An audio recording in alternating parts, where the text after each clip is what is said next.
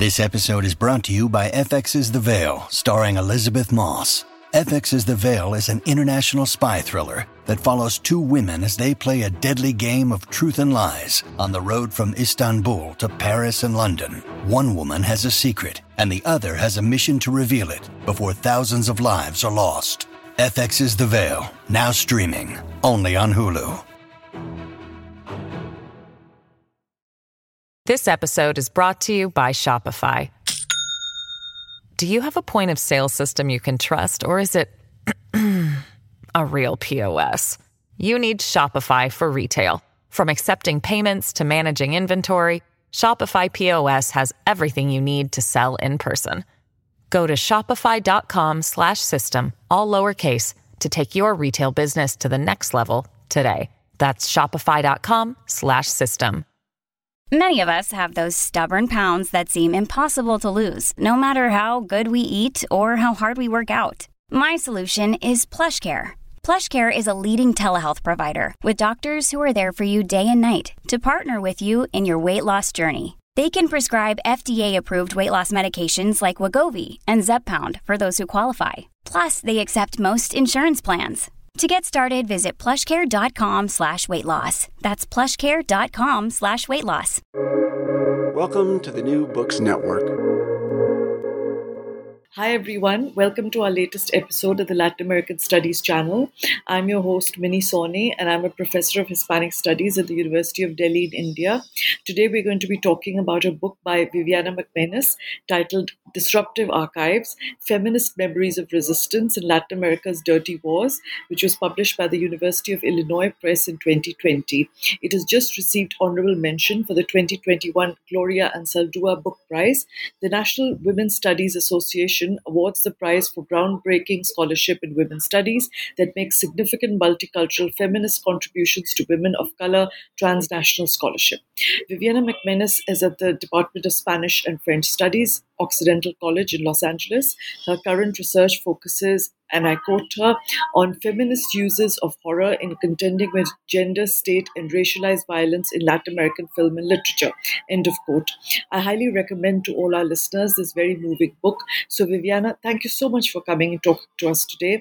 Before we begin, I have to say that though I specialize in Mexico, I found your book to be wounding in the way it throws light on the many women activists who survived the years of repression in Argentina and Mexico and who have been relegated to the category of the unseen or are portrayed as underlings to the men who they fought alongside with. But first, to begin, do tell us about yourself and your trajectory thus far, your background and education. Hey, thank you so much for the opportunity to come here and on this podcast and talk about my book. I really appreciate the invitation. Just a little bit about myself. I was born and raised in Los Angeles, California, to a Mexican immigrant father and a mother Chicana, LA native as well. So I think a lot of my own family history, particularly this tradition of storytelling in my family, is what really inspired and shaped my personal and as well as professional interests and trajectory. So I'm a Latina who comes from a very family of pioneer Latino women in LA with deep connections to the Mexican immigrant community. And so I really became invested in this kind of construction of feminist archives. And this was a notion that I think was really indirectly kind of inspired by my grandmother and great-grandmother who immigrated from Zacatecas, Mexico, to Los Angeles in the 1920s. And, growing up, we would hear stories of, surviving poverty, of gender discrimination, of sexism, classism, racism, and most importantly to me was sort of stories of U.S. imperialism in Latin America. So I really became fascinated with this power of the literary and oral forms of storytelling and how storytelling is a form of Latin American feminist resistance to particularly dominant or male-centered, Eurocentric forms of knowledge. So this was really influential in my career choice. So I ended up majoring in English and Spanish as an undergraduate at Occidental College, and with the wonderful mentors there, I decided to I got my PhD in literature in 2011 from the University of California, San Diego, with an emphasis on Latin American cultural studies and feminist theory and gender studies. And towards the end of my graduate studies at San Diego, I had this amazing experience where I was a graduate researcher for the University UC San Diego Spanish Civil War memory project.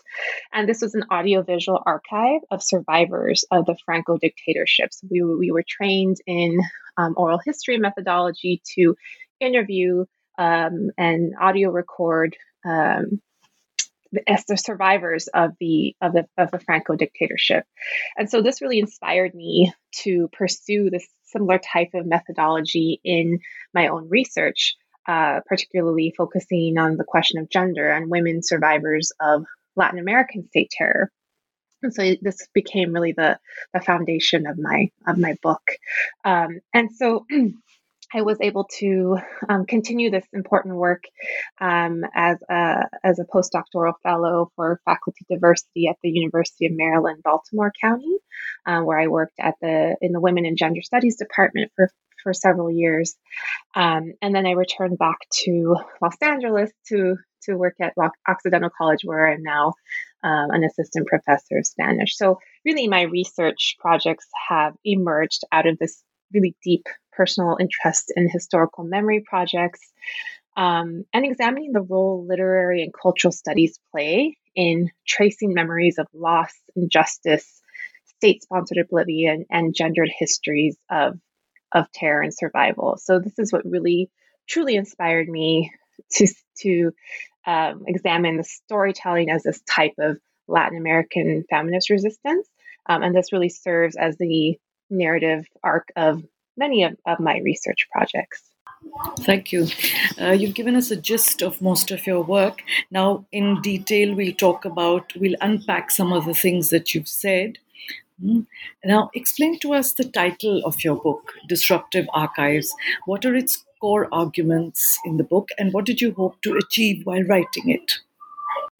Thank you. So I don't know, as you know, sometimes titles for books are one of the hardest things to come up with. But the title of my book really turns to the memory projects of women survivors of Latin America's dirty wars, and particularly the resistance efforts against legacy of state trauma and violence. So at its core, Disruptive Archives really centers on this power of storytelling that is found in these disruptive archives of women involved in armed as well as unarmed movements during the so-called dirty wars of Mexico and Argentina from about 1960 to 1980s. So the women's narratives of survival are what I call disruptive archives, right? So these serve as archival sources that really challenge dominant or hegemonic forms of knowledge on the dirty war era here. And so these narratives are addressing the gendered erasure of dirty war historiography. So in this process of constructing the disruptive archive, women are able to transform dehumanizing, violent memories of repression and trauma into historical memory projects that seek justice for crimes of the state. So disruptive archives can invoke knowledge from firsthand accounts. So in the book, I examine oral histories, documentary film, testimonial literature, and disruptive archives can also refer to literary imaginings in the book. So I look at fiction and narrative film. And so these are the sources that I term that are disruptive archival sources to empirical findings on the dirty war. And so this is kind of the way to examine the state's erasure of women's activism in order to pursue neoliberal closure of moving beyond the past of the violence of the past, as well as the overlooking of women's participation in leftist revolutionary collective memory, and the kind of critical role women played in those movements, which I'll get into, I'm sure, a little bit later. But it is, I think, also important for me to note, one of the elements of my book is that it's not, these disruptive archives that I look at are not really really focused on solely recovering empirical data found in their narratives, or filling the kind of gaps or erasures of male-centered histories. So what I mean by that is, like, in one sense, yes, these oral histories and cultural texts that the women narrate give really important historical context that has been erased by these dominant narratives. But what I find really fascinating in the book is how the unrecoverable nature of loss and organized forms of gender violence influence how the women articulate these histories. So the book really considers how the disruptive archives relay transformative possibilities of trauma and solidarity as they sort of rewrite these dominant narratives to push against the active forgetting, or this term olvido, of women's histories of resistance. So in that way, they really push against a more linear, dominant narrative that's more forward-looking, a kind of neoliberal model that sees the past as firmly in the past and resolved. So this was really intriguing to me, this sort of hemispheric pattern in remembering, retelling, and reframing these histories of state-sponsored violence. Another element that I think is really important of my book project is the parallel forms of gendered state violence that occurred transnationally.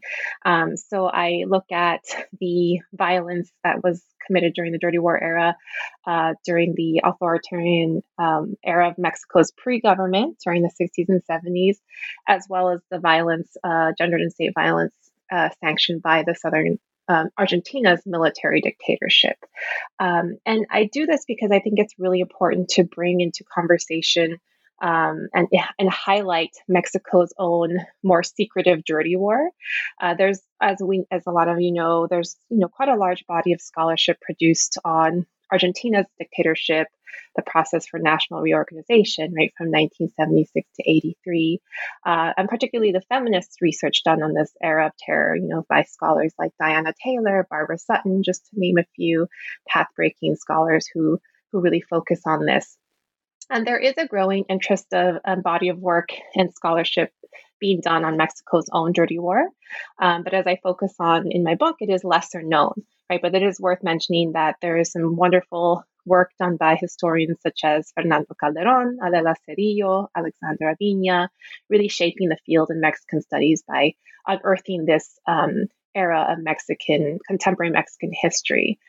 So my book is really one of the elements is to bring these two histories together in order to make hemispheric links between the gendered nature of violence instituted in nominally democratic states such as Mexico, as well as the military fascist regimes instituted in places like Argentina.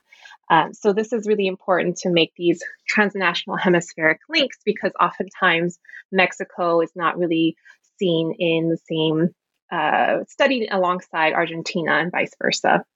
So in that way, I think with the backdrop of the Cold War era and the normalization of gender and state violence in these regions is a really important link that my book makes. And so one of the main takeaways that I think that I see come out of this text as well is how the women in the text really situate themselves as agents of social change, right? And really as active producers of knowledge on this history of the dirty war. One of the really critical things that I think that I really loved about the book is the oral histories, and just it's impossible to cover that in the interview, but I think one of the main kind of guiding forces as I was writing the book, writing a book is very arduous at times and frustrating, but I would always come back to the interviews and they would really serve as a source of inspiration for me.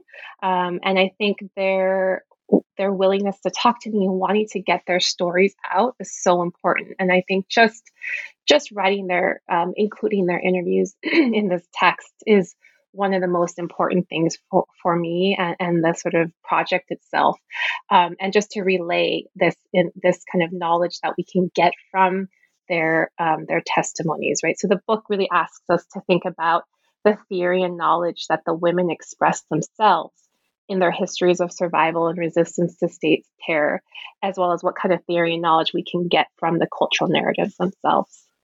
Now, you mentioned in the introduction that the women you wanted to interview started talking and communicating a bit more when they heard about your own family history. Tell us about how these women felt comfortable after they realized they were historical selves and that their histories would find an echo in your own. That's a great question. Thank you. This was a really fascinating topic for me.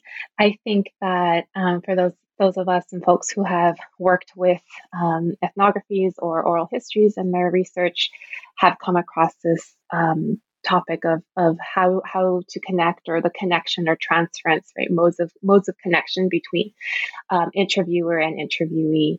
And I think particularly interviewing survivors of trauma and state violence, you have to really approach the topic very carefully, right? And with a lot of respect.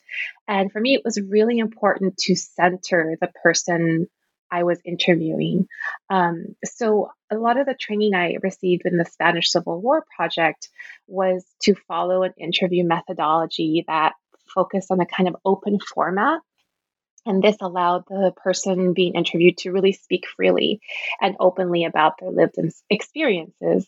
But of course, sometimes, particularly with these topics of gender violence, of state violence, trauma, despite many of them having given their interviews and testimonies many times, there could still be a sort of initial distance, right? I'm a virtual stranger. I'm not. I have connections to these folks, but I am essentially a stranger asking them about very personal, harrowing details that they experience in their lives. So I think also one of the interesting elements was that, as an American researcher, as a Yankee, to many of these women, there was sometimes, not often, but a couple of times where there was a little bit of mistrust, right? As that was very understandable. So I think one of the interviews I mentioned with a former guerrilla, Alejandra, in Guadalajara, Mexico, she joked that, I must be from the CIA because I'm an American. So I thought it was a funny kind of moment of banter and joking, but I think this also points to a kind of important moment of positionality, right? As an American coming to Latin America and interviewing folks there, that also reveal the histories of U.S. imperialism and intervention in Latin America. This sort of distrust of U.S. presence in Latin America, which I completely understood. So when I mentioned my family's connection to Latin America, that my father's from Mexico, my mostly Mexican and Cuban family, there was a sense of a bit of a softening.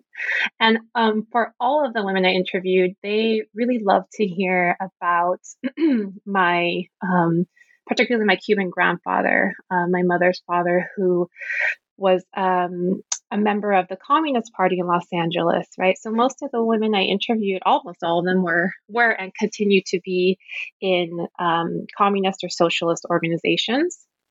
And so by kind of revealing this part of my family history, right, and my own political affiliations, I think that's really intrigued them. And this also established kind of a moment of transference and connection and camaraderie between us. that I think was really essential to sort of create a context of a more relaxed atmosphere, a moment of transference, and open the line of communication.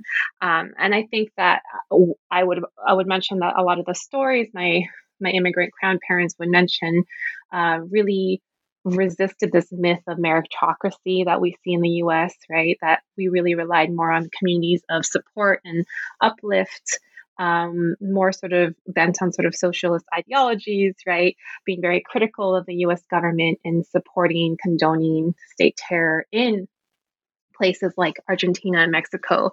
So I think my interviewees, of course, try not to dominate the interview, right? Because I'm there to hear them. But hearing a little bit about me and the reasons why I wanted to learn about their stories really kind of established this important connection with the women I interviewed. And this really falls in line with a critical element of the book project, which is what I call the focus on the embodied forms of knowledge that are produced in oral histories, right? So the moments of banter, right? The joking of Alejandra that's saying, oh, you must be from the CIA. Like the caresses and the, inviting me into their kitchen and cooking for me and sitting me down at their tables and showing me pictures of their grandchildren, right? This is all part of the kind of power of the archive in this sense of that requires presence from the interviewer, right? This kind of dialogic relationship that is formed with both interviewer and interviewee participating in this formation of knowledge.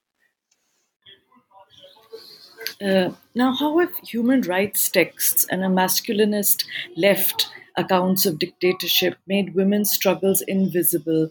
Explain to us how they have remained silent on certain issues that have helped post-dictatorship regimes who have a vested interest in brushing uncomfortable truths under the carpet.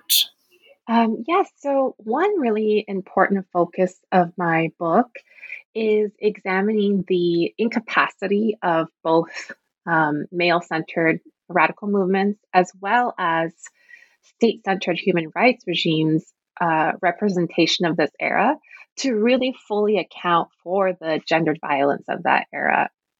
And so are not able to really critique contemporary state regimes as well as their connections to past regimes.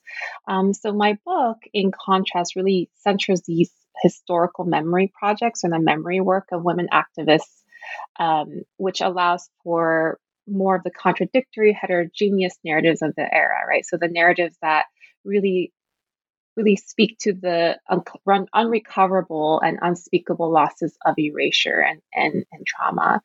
In regards to the human rights text that I look at, especially in my first chapter, I examine really the possibilities as well as the limits that we see when the state is the guarantor of human rights, right? So one of the main overarching criticisms that I came across with women I interviewed and activists and human rights activists was that the state was really the one committing, right, and condoning this violence.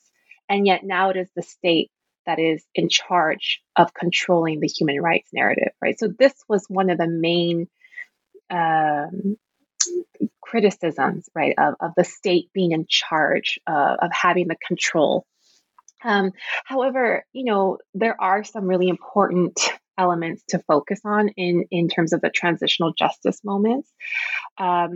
These moments in the post-Dirty War era were these human rights reports were really pivotal in documenting the atrocities committed by the state, right? So this was paving the way for survivors, particularly women survivors, to archive officially their narratives of political activism and resistance to state violence.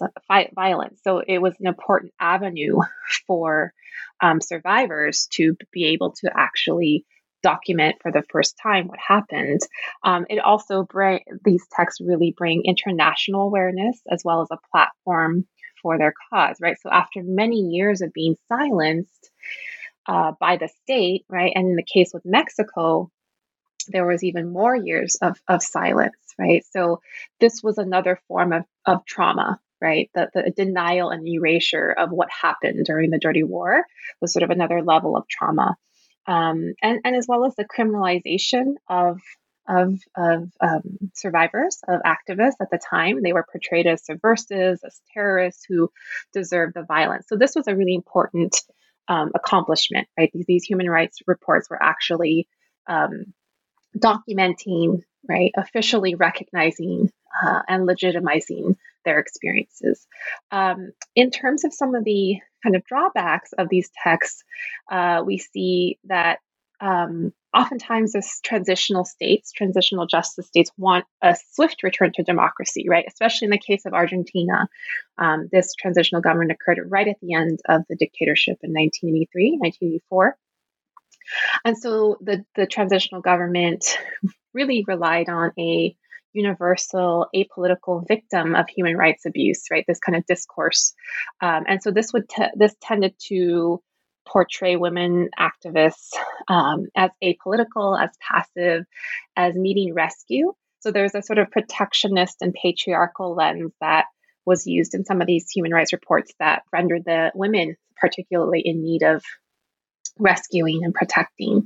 And there's one example from the Argentinian Nunca Más, Never Again human rights report of 1984. This was a text produced by the National Commission on the Disappearance of Persons, right, the transitional government after the dictatorship ended.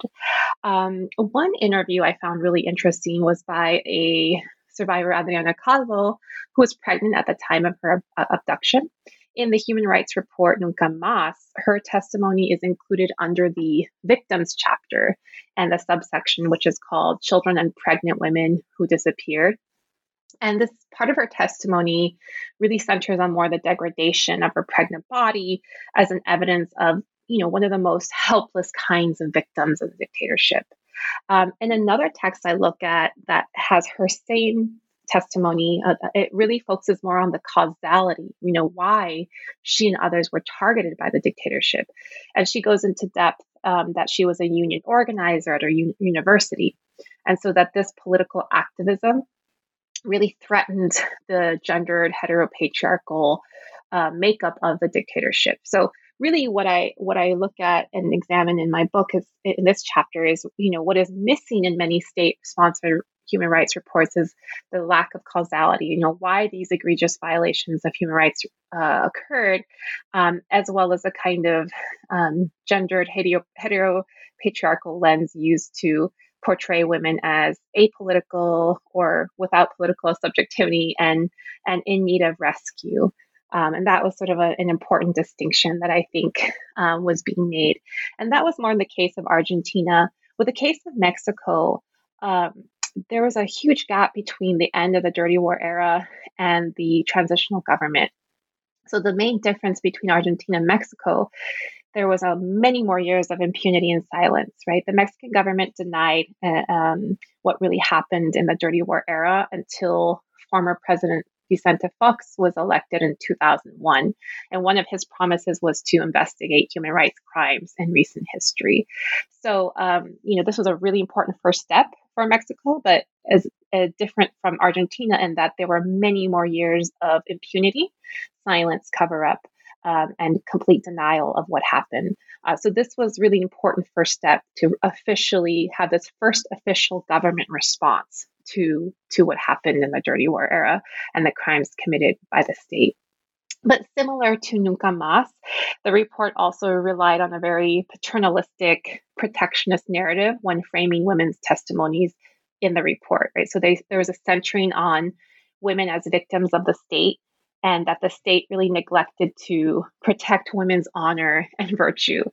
So it really doesn't move beyond the Dirty War era logic or gendered logic of women falling into very specific gendered roles, right? That women needing to be saved, as docile, and so I really and so in this case, I argue that the framing of women's testimonies and surviving of gender sexual violence really reflects the authoritative power of the government and also the paternal transitional government in Mexico. So in that way, there is a shift of regime, right? Regime change, but there's also a very similar kind of emphasis on women being helpless victims of despotic terror and state power.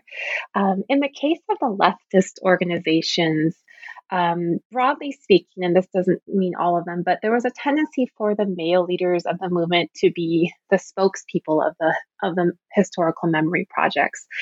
One of the reasons this happened is that there was a really important attempt to regain control of the narrative, right, of what happened.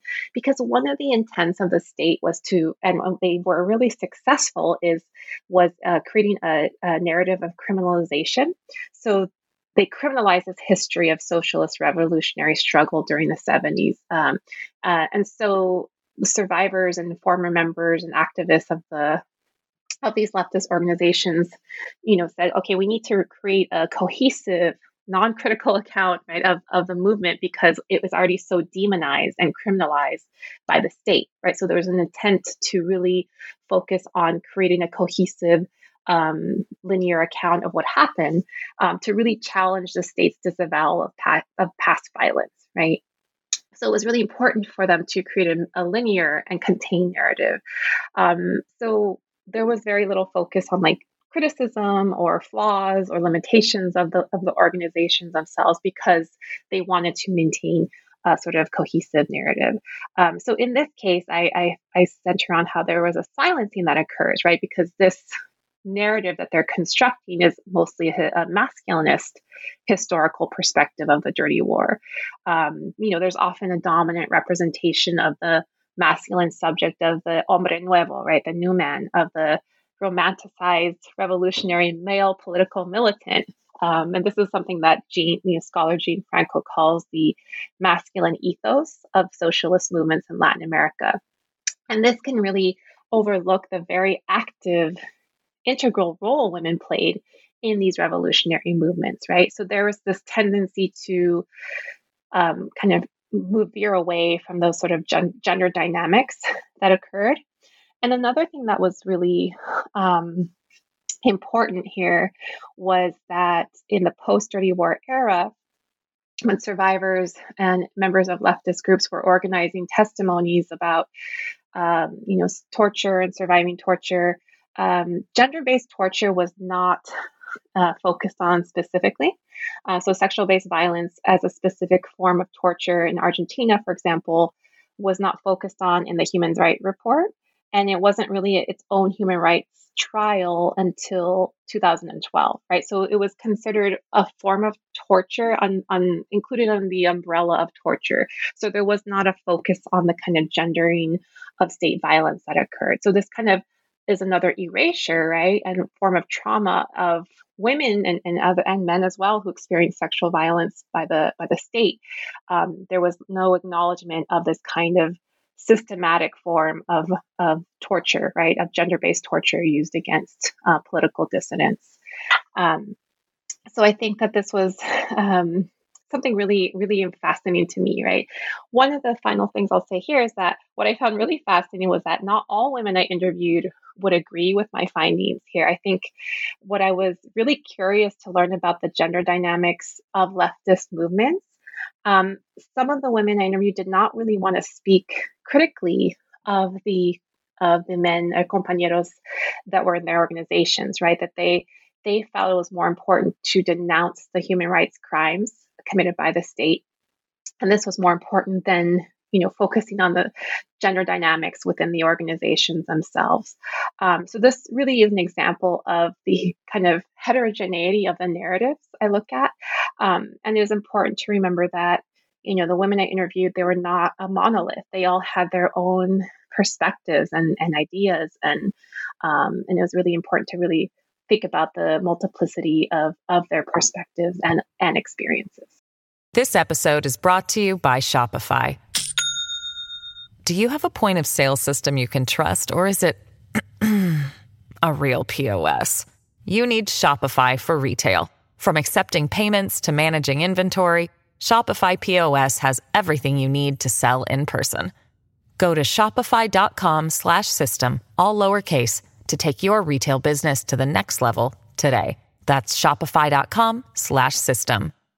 Mom deserves the best, and there's no better place to shop for Mother's Day than Whole Foods Market. They're your destination for unbeatable savings, from premium gifts to show-stopping flowers and irresistible desserts. Start by saving 33% with Prime on all body care and candles. Then get a 15-stem bunch of tulips for just $9.99 each with Prime. Round out Mom's menu with festive rosé, irresistible berry chantilly cake, and more special treats. Come celebrate Mother's Day at Whole Foods Market. Thank you. Now, in the particularly intense third chapter, where you discuss Garaje Olimpo by the Chilean-Italian director Marco Beccis, you describe cases of women who were labeled traitors to the revolutionary and leftist cause because they were seen to have colluded with the dictatorship through their sexuality. In fact, women were seen as grieving mothers in Argentina and little else. These portrayals, as you have shown, strip women of their agency, and you've tried to reenact in a way what happened in the prison cells of Buenos Aires and the infamous ESMA, with a dissonant present embodied in narratives and institutions who give a version of events freighted with self-interest, as you just said in your earlier in response to the earlier question as well. Tell us about this, the main protagonist of the third chapter, who gets labeled a traitor because she seemed to have sold out to the dictatorship. Thank you for that question.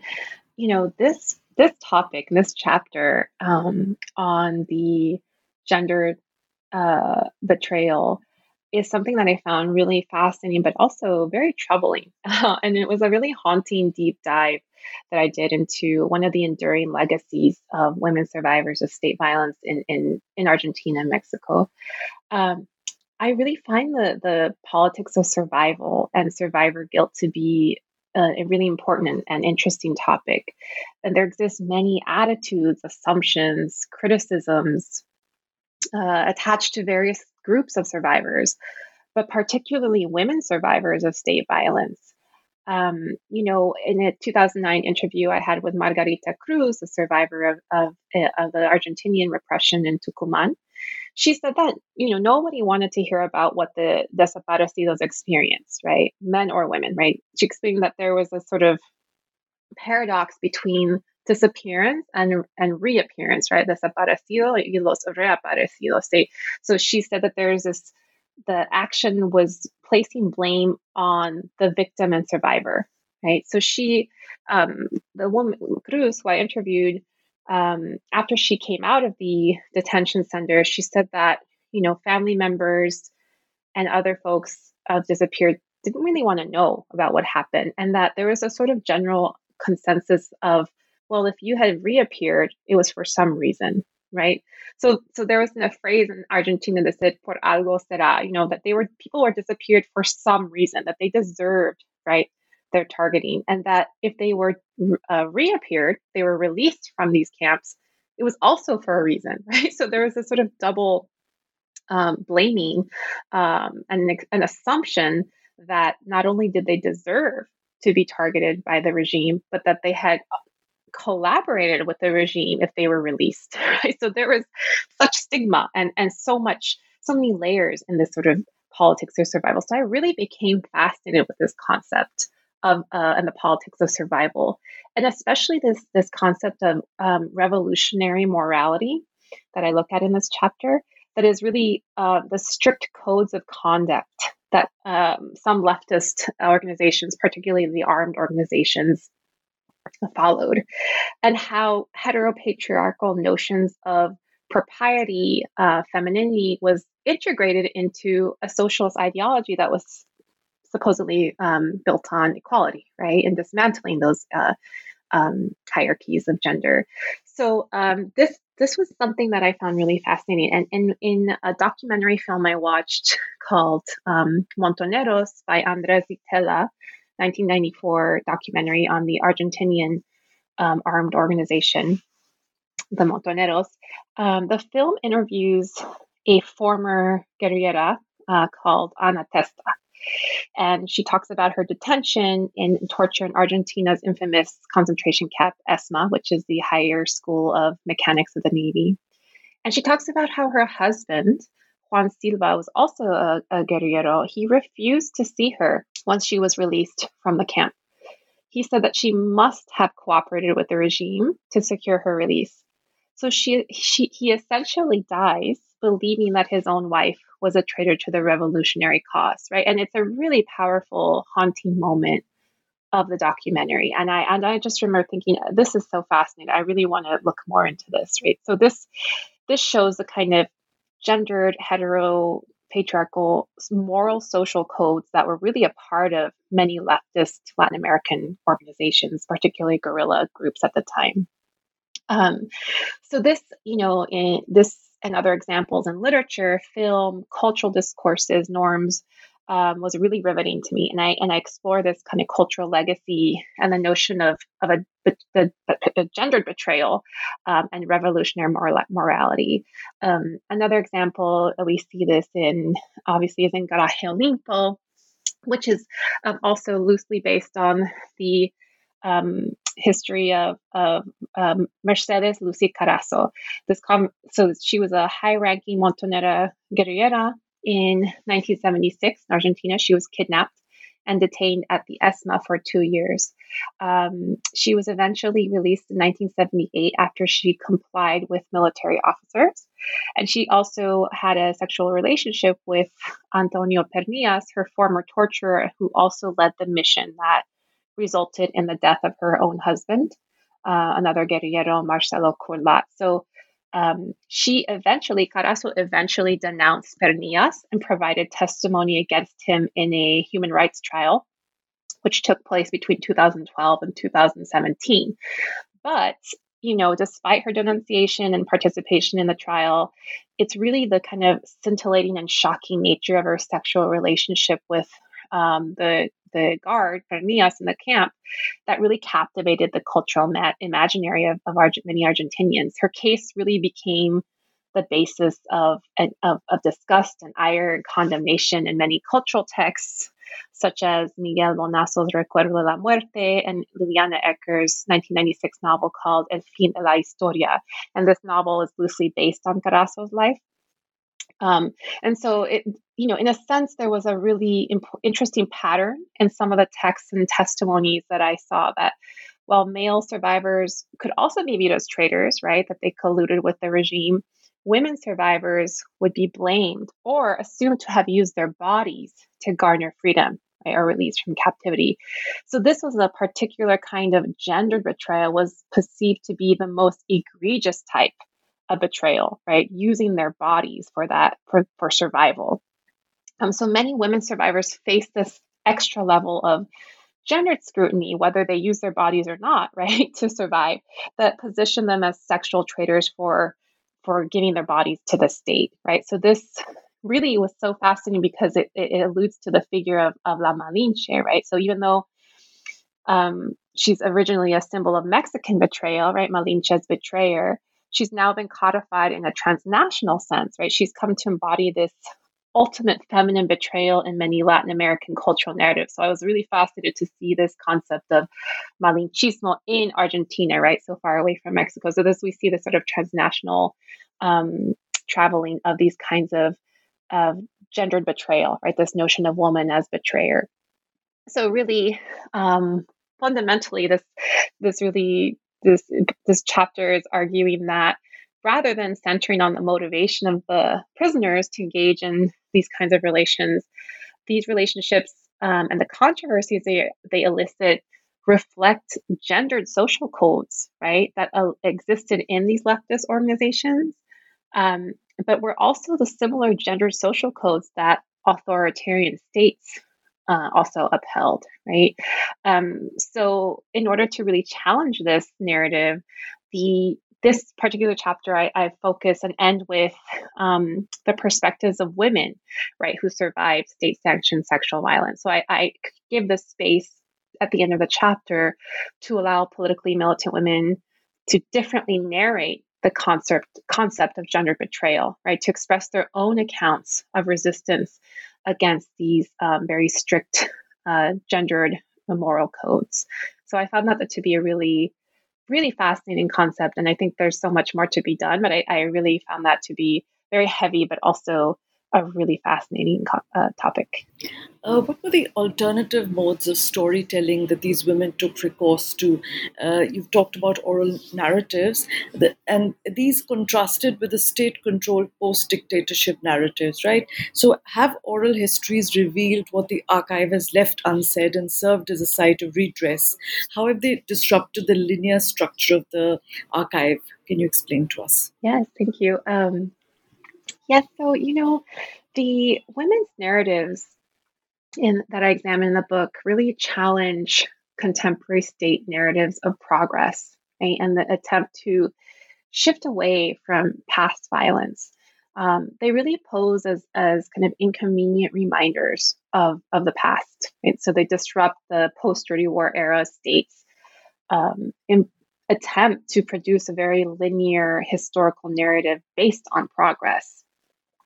So many women survivors of state violence created these memory projects, right? Or produced testimonies, film, and other cultural productions that center their unique experiences faced during that era. And again, to reiterate, it's also important to notice that these experiences were not homogeneous, right? That they all had very unique, differing at times, contradictory experiences that I found really, really interesting.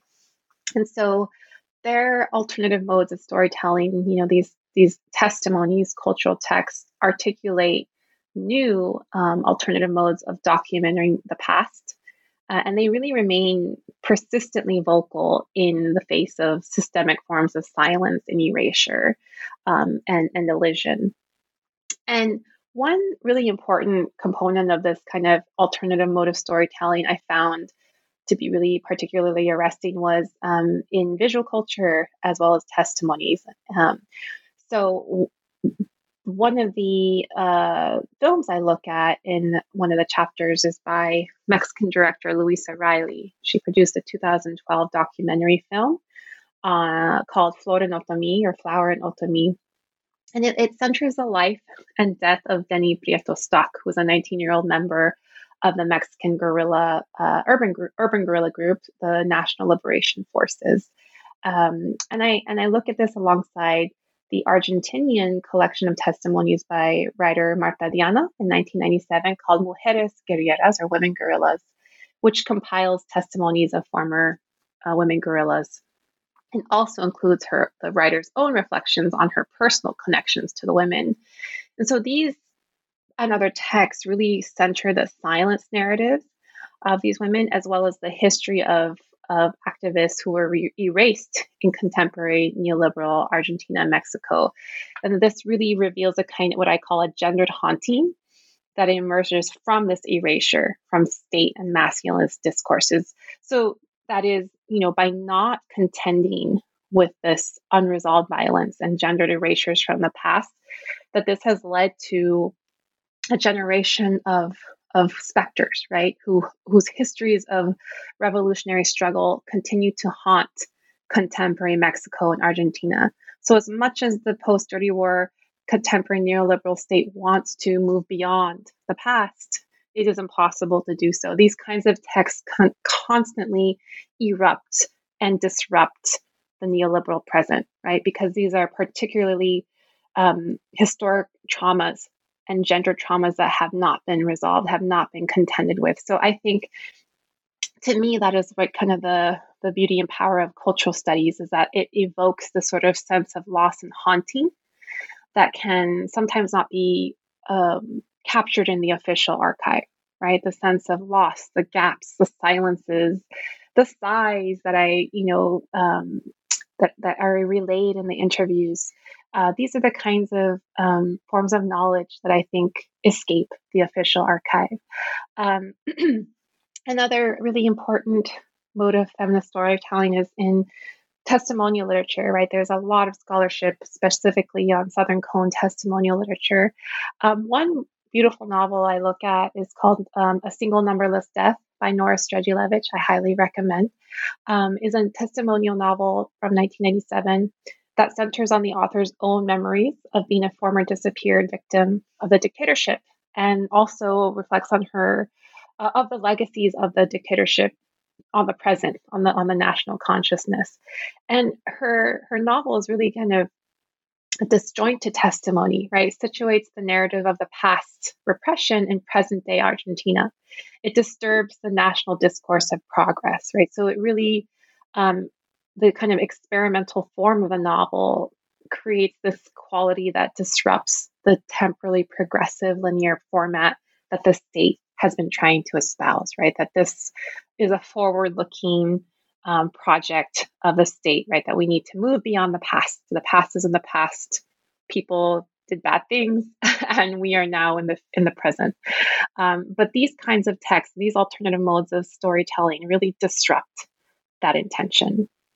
We're incessantly transported back and forth across various spatial temporal realms from past to present, and then sometimes a fusing of the past to the present. And so this kind of literary cultural text technique challenges the transitional government's attempt to really work through and move beyond the trauma and state-sanctioned violence of the past, right? That these kinds of human rights trials are, yes, important for many survivors, but that true justice has yet to be accomplished, right? So those are some examples of the kind of alternative modes of storytelling. There's also a really important example from Mexico, where in 2002, activists and guerrilleras, academics formed the first national reunion of former guerrilleras in 2002. And in this conference, one of the former guerrilleras, Rosa Maria Gonzalez Carranza of the People's Union, she said, in the history of war, we women are not visible. For that reason, it is important to approach this history with a new perspective.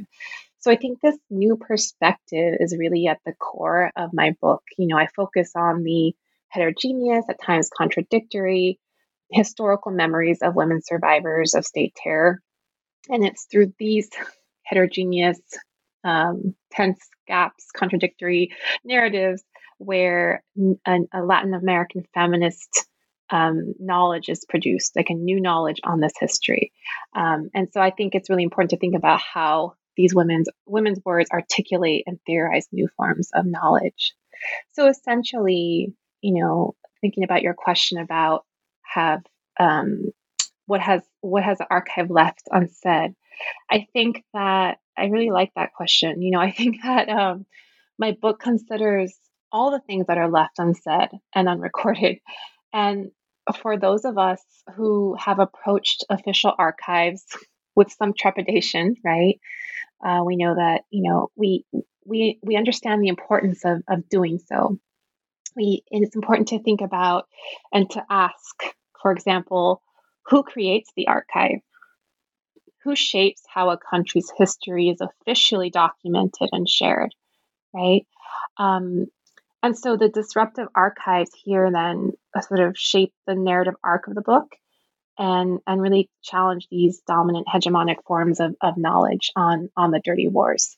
So these memories really require a kind of return to past trauma, right? And this repeated return to the past really disrupts the state's emphasis on progress and forward looking.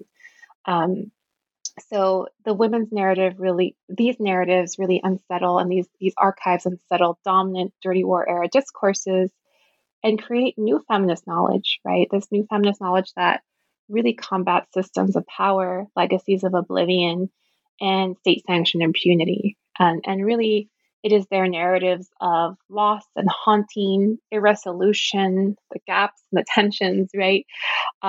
Where I see a Latin American feminist theory of justice that comes out of this, right? This is one that really positions the women as protagonists of the history, as Margarita Cruz told us in my interview, that they're protagonists, not victims of this history. And it really attests to their very present survival and resistance, And just to conclude, one woman I interviewed in Rosario, Argentina in 2009, a survivor of the dictatorship, Lelia Ferrarese, she said to me, sigue siendo presente esto. This continues to be present. And so I think that, as scholars, activists, folks interested in these topics, we really must tend to the haunting yet really inspiring and beautiful words of these histories of gender resistance, and the lucha and bravery that these women espouse. Thank you. Thank you very much. We're almost out of time, so I want to thank you, Dr. McManus, for revealing to a wider gaze the painful and intimate moments of those whose society and literature haven't always valued, and of showing us the limitations of archives through the perspectives that cannot be found in them.